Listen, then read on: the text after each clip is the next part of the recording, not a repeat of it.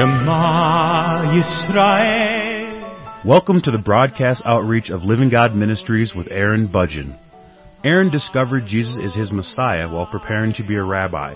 He now teaches for several organizations and is the teaching pastor for Living God Ministries.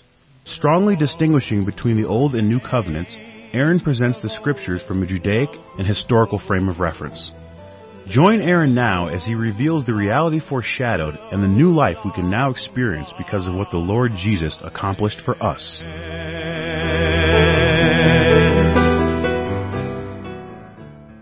I'm presenting a verse-by-verse study through the Gospel of John, and this is the 51st program in this series. In this program, I'm in the Gospel of John chapter 10, and I'll mainly be focusing on verse 10 in this program. In the previous programs, I introduced the parable that Jesus is giving, the parable of the shepherd. And the purpose of the parable is to tell specific truths parabolically. He speaks about these truths indirectly, parabolically, so that only those who genuinely want to know the truths that he is speaking of will know, and those who don't want to know will have the means by which they can reject the truths that Jesus is communicating. They can just simply state that they don't understand. They don't understand the parable. They don't understand what it implies or what he's really trying to say. And the reason why people rejected Jesus and why they still continue to reject him today is not because of an argument over what is true or what is not true. In general, the people who reject Jesus are rejecting him because they do not want to endure the consequences that they will likely endure in the event that they believe in Jesus as their Messiah. Now in John chapter 10, between verses 1 and 5, Jesus gives the parable. But beginning in verse 7, Jesus gives an explanation of the parable. And in his explanation, he states specific things that he wants people to know. Beginning in verse 7, then Jesus said to them again, "Most assuredly, I say to you, I am the door of the sheep. All who ever came before me are thieves and robbers, but the sheep did not hear them. I am the door. If anyone enters by me, he will be saved, and will go in and out and find pasture." And so in verse 9, we have a summary of what he means by being the door. In this case, he's talking about salvation and what happens after salvation. That there is salvation. Salvation is available to be saved. But it is only possible through him. There is no one else, there will be no one else who can save anyone. And everyone is in a condition such that they need to be saved. So Jesus is proclaiming the new covenant that will go into effect soon. He is proclaiming the new covenant, and he is using the word salvation in order to describe what will take place. Now we know, according to the gospel, that salvation has to do with the forgiveness of sins and the restoration of the Holy Spirit. There was a problem, and Jesus has provided a solution. The problem was the sin that entered into the world through the rejection of God by Adam and Eve, and the consequence of that sin was spiritual death. The Holy Spirit was breathed into humanity as part of creation, but when Adam and Eve chose to accept a way of life according to the knowledge of good and evil, that was a rejection of God, and so God departed from within them, leaving them without the Holy Spirit dwelling within them. They were by definition spiritually dead, as they no longer had the life of God, the Holy Spirit of God, dwelling within them. So there were two issues that needed to be resolved. The first issue was the sin issue, and the second issue was the spiritual death of humanity. Jesus resolved both issues. He resolved the first problem, the sin problem between man and God. He resolved that through the crucifixion, through dying for the sins of the world. And he explains this in the coming verses. He explains how he gives his life for the sheep. In effect, he will die for the sins of the world, and so he can restore to people who are willing to embrace the truth and who are willing to surrender to the new covenant. He will restore to people the spirit of life that was lost in Adam, the Holy Spirit, so that they can be made spiritually alive. And when you are made spiritually alive, you are made into a new person, a new creation in Christ, through these transitions of embracing the forgiveness of sins, of receiving the Holy Spirit, of being made alive according to the new covenant. You become a child of God and can be described as one of His sheep. And so again in verse 9 he states, I am the door. If anyone enters by me, he will be saved. And we know that Jesus is the only way to be saved. He is the only person who has provided us with salvation. There is no one else who can resolve the sin problem between us and our God.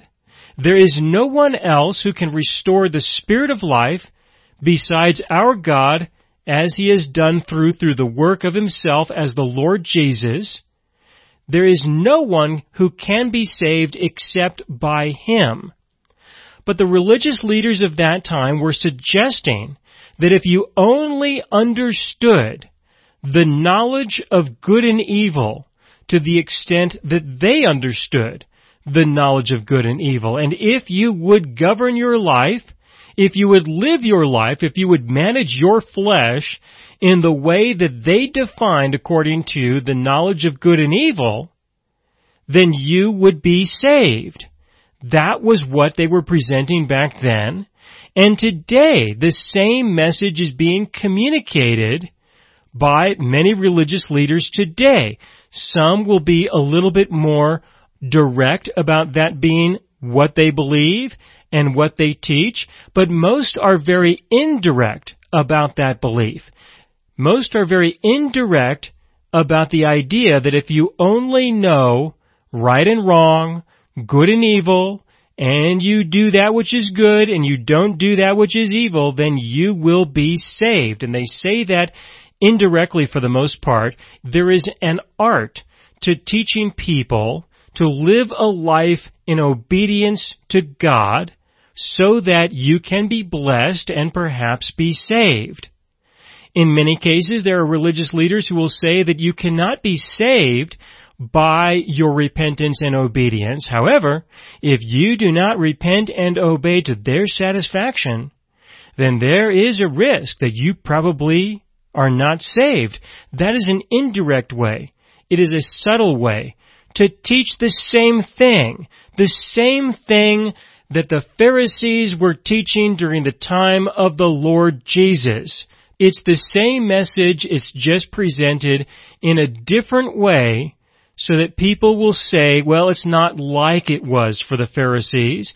It's not like it would be if we were really trying to live according to the law, even though they really are. In effect, it really is the same thing. It's just that people are not being as honest as they really should be about this. But by default, because people will live in this way, they will never be loved by their God. They will never be accepted by their God, because the message that is being communicated is that the sin issue still remains. That God still holds your sins against you in some way. In some way. And if not right now, He will by the end of the day. There will be some way that God holds your sins against you. You must seek forgiveness through what you do. You are not acceptable to God, but we're trying to be more acceptable. You are not loved by your God in the way that you really need to be, but don't worry, keep trying, keep living, and you will feel more love from God as you go along and as you clean up your life a little bit more. That's what people teach. This is what a lot of people genuinely believe. But if you are not being loved by your God, if you're not being accepted by your God personally, then the deepest needs of your heart to be loved and accepted are not being fulfilled. You are, by definition, in a spiritual sense, you are hungry because you are not being fed in the way that God created you to be fed by Him personally, to have a personal, close, interactive relationship with Him. You don't have that. And that's why you feel hungry. And that's why you feel alone. That's why you feel like something's missing. Because something's missing. And what's missing is all that your God wants to give to you that you cannot receive because you believe a lot of things that are not true, that are being told to you, that you are believing from these supposed shepherds who are nothing more than robbers and thieves, according to Jesus' definition. He is the only way through which you can be saved, and He is the only way through which you can be fed, through which you can grow, through which you can mature. That's verse 9, John chapter 10, verse 9. I am the door. If anyone enters by me, he will be saved, and will go in and out and find pasture. That means that you live your life, your God lives His life. There are times when He will go through the door and enter into your life and be a participant in your personal daily experience.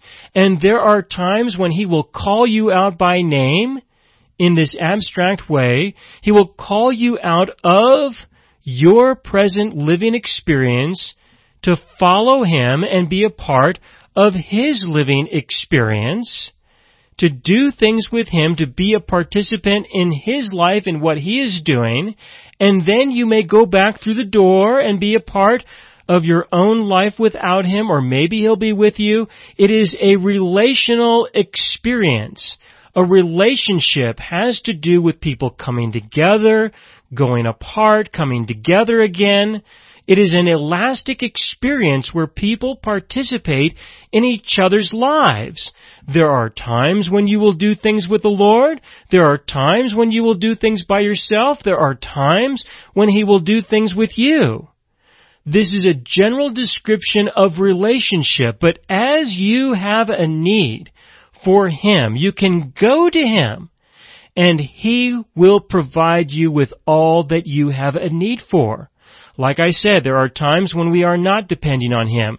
There are times when we are not trusting in Him. There are times when we are not abiding in Him. But that does not mean that we're not one of His sheep. It just means we are doing other things. He is the door, and He is the shepherd. And through that connection that we have with Him, yes, we will be saved. And yes, there will be times when we will enjoy the pasture that He provides for us, so that the deepest needs of our hearts can be met. This is what He proclaims in verse 9. This is the purpose of His ministry. This is what He came to accomplish. Now, at this time, in this conversation where He is giving the parable, He is simply telling the people that they have a need. They have a need for Him. That He is the one who will meet the deepest needs that they have, and He's going to accomplish that. That is about to be accomplished. And for them to begin to believe Him, to trust Him, because this is what He is going to do in the near future. Continuing into verse 10, He makes a comparison. And He says, the thief does not come except to steal and to kill and to destroy. That's what people do by default when they try to be the shepherd in someone else's life. It is something that will happen by default. First of all, they are trying to obtain the sheep for themselves personally. This is an act of theft from God. Without directing the sheep to the true shepherd through the true door to be properly fed, through this parable, that is a description of a person not genuinely being saved and living in the salvation that they have. Salvation is the restoration of life. If a leader, if a Pharisee or a pastor or anyone for that matter, prevents another person from understanding what salvation is, if they prevent another person from growing in their knowledge and understanding of the forgiveness of sins and the restoration of life, just because they're wanting these people to follow them, they're wanting people to hear them, they're wanting these people to belong to them, they want to be the shepherd of the flock instead of the true shepherd, the Lord Jesus, then by default, they kill these people. Now, this is an abstraction that can be understood in multiple ways. One way to understand this is that there are people who won't be saved because they don't gain access to a complete understanding of the gospel so that they might be made spiritually alive. When they are spiritually alive, by definition, there's no way for the Holy Spirit to depart from within an individual. There's no way for that to occur because there is no sin left unforgiven that would cause the Holy Spirit to depart from within you ever again once you've been resurrected from the dead. However, you can be deceived. You can be deceived. You can be misdirected. You can be misled. And that is a way of understanding how you are being killed, because it is as if you are not alive. In the Garden of Eden, the devil deceived Adam and Eve through the promise of good and evil. If they only knew, if they only understood what was good and evil, they could simply not do that which is evil, and they could do that which was good. When they believed the satanic lie that God created us supposedly to live according to the knowledge of good and evil, then they died spiritually. That was a death. The devil was seeking to steal, to kill, and when you live in a way that God did not create you to live, He did not create you to live according to the knowledge of good and evil. That's not how you were designed. You were designed to live through a personal interactive relationship with Him as a person. That's how He designed you to live.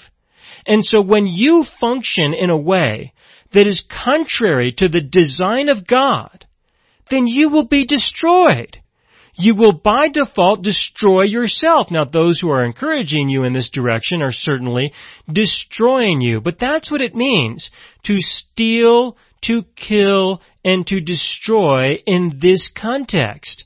And today, the same message is being perpetrated. It's the same message that there are perpetrators who are looking for sheep for themselves, to follow them, to hear them, and they will kill them by keeping them from understanding or growing in the knowledge of what it means to be made spiritually alive.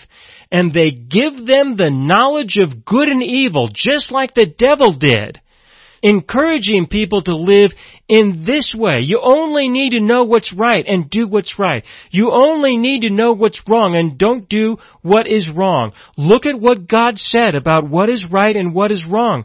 Do that which is good. Don't do that which is evil. Do not violate the Mosaic law. These kinds of things.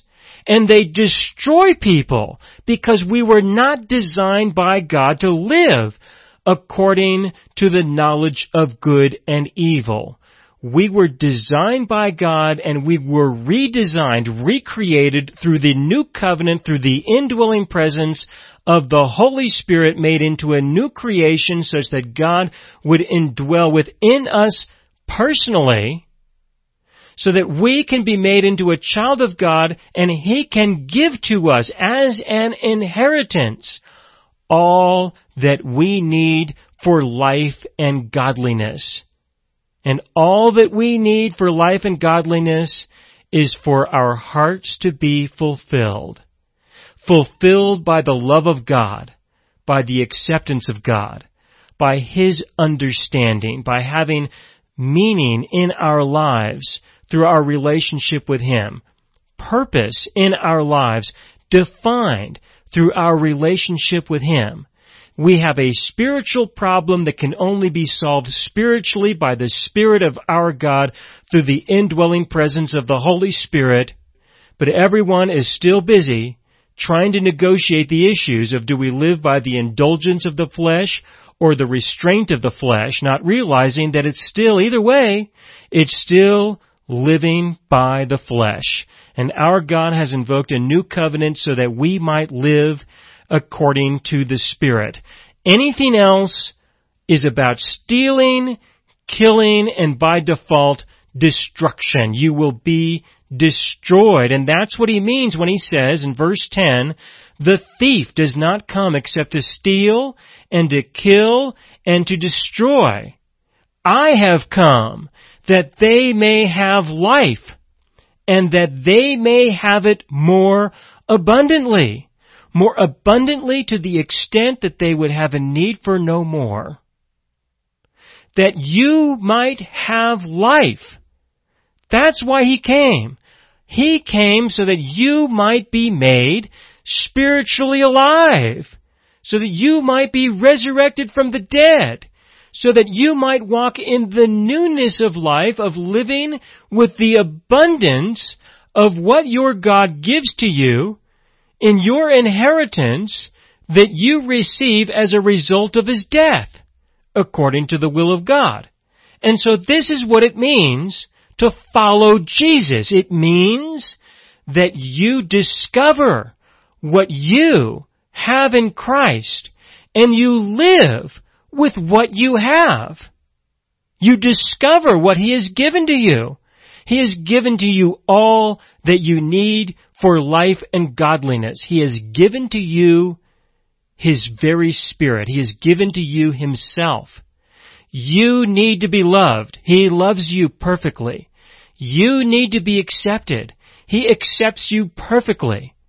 There is a lot of dysfunction in the world as people are trying to live their lives in the pursuit of love, in the pursuit of acceptance, meaning, and purpose. The amount of failure, destruction, the amount of sin, the amount of pain and suffering can easily be described by people trying to obtain what they don't have, what they desperately need. Their hearts are empty, and their hearts can only be filled by their God Himself. He created us in a way that there is no thing and there is no person who will meet the deepest needs of our hearts. He will not share this kind of relationship with anyone else. It is a relationship that can only be experienced between you and Him. He will allow no other to take His place in your life. Again, God will allow no other person and no possession that could ever be acquired. He will allow nothing to take His place in your life. And so you either surrender and receive Him and live with Him, or you will be empty and alone all the days of your life and into eternity, even after you physically die. He has provided you with salvation. You must surrender to the covenant that He has defined. Again, in verse 10, John chapter 10, verse 10, the thief does not come except to steal and to kill and to destroy. And there are people who can be very well-meaning, very sincere about what they believe and about what they want you to believe. But if it is not true, you will by default be stolen from God. You will continue the spiritual death that you were born into, and you will be destroyed, being used in a way that you were not intended by God. Continuing in verse 10, I have come that they may have life, and that they may have it more abundantly. Jesus came so that you might be made spiritually alive. And part of that includes being given an inheritance in Christ Jesus that you can make use of now and today, so that throughout your life you will have what you need to have an increase of great abundance in peace, in joy, in knowing your God. And I will continue with this in the next program. Thank you for listening. This is the 51st program in the verse-by-verse study through the Gospel of John. In this program, I spoke about John chapter 10, verse 10, where Jesus was making a comparison between himself and the other teachers there in Israel. I explained the gospel, which defines the purpose for which Jesus came. He came in order to restore the spirit of life that was lost in Adam. He came to provide for the forgiveness of sins so that the Spirit of God could remain within us and there would be no sin that would cause the Holy Spirit to depart from us ever again. And this is what would establish a new relationship that we could have with our God in comparison with the life under the law that everyone else was teaching that would lead to personal destruction.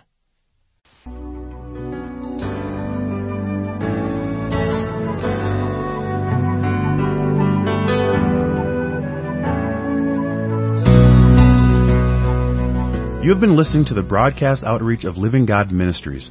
You can hear all of our programs for free through our radio archive at livinggodministries.net.